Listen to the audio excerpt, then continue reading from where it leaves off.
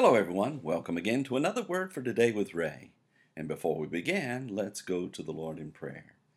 Heavenly Father, we give you thanks again, another fresh new day, to be able to study your Word, to learn about you and your Son Jesus, to discover your ways and know that you desire by your Holy Spirit not only to guide us into all truth, but also to help us to live according to those ways. So we ask you today to be with us as we study once again the book of Esther. Open our eyes and our ears to that which you have to say, and we'll give you thanks for all of it in your Son Jesus' name. Amen. The title to today's lesson is Haman the Adversary and Enemy, and it's taken from the book of Esther, chapter 7 and verse 6. King Ahasuerus and Haman were attending the second banquet held by Queen Esther when the king requested that she ask him for whatever she desired, up to half the kingdom. As she gave her answer, she began to plead for her life and her people's lives, as they had been destined to be exterminated. As our story continues, we have been waiting for the moment which occurred in chapter 7 and verse 6 of the book of Esther for quite a while Esther tells the king who masterminded this evil plan. We read, "And Esther said, 'The adversary and enemy is this wicked Haman.' Then Haman was afraid before the king and the queen." The verse begins, "And Esther said, 'The adversary and enemy is this wicked Haman.'" Can we imagine the faces of both Esther and the king when she said this? Haman thought he was being invited to the queen's banquet because he was a special guest, and in reality he was being led like a sheep to the slaughter. He was named both adversary, which means foe or oppressor, and enemy, which means blowing, puffing, and hatred against.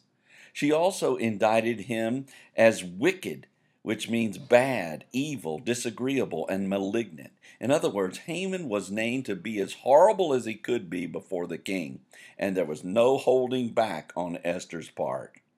The verse continues, "Then Haman was afraid before the king and the queen." Now, can we imagine Haman's face when the queen said this? Let's think about it for a moment.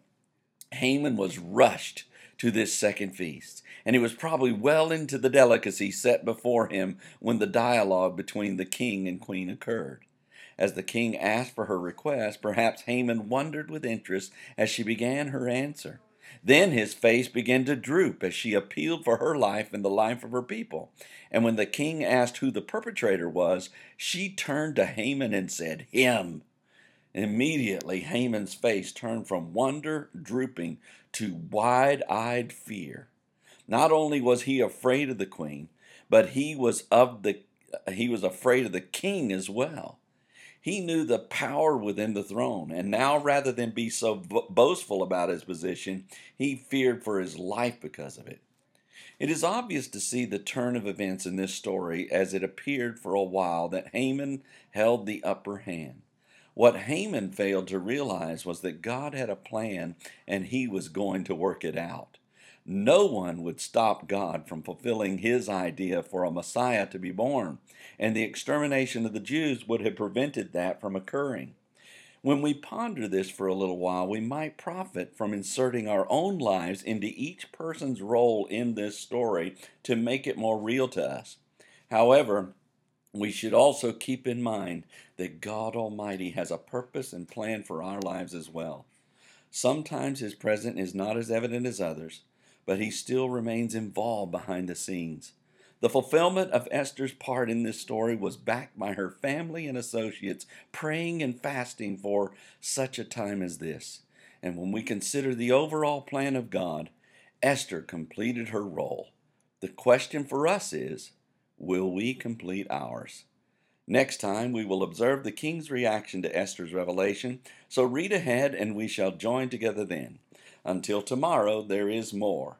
And may the Lord bless you and keep you. May he make his face to shine upon you and be gracious unto you. May the Lord lift up his countenance upon you and give you peace as you continue to study his word. In Jesus' name.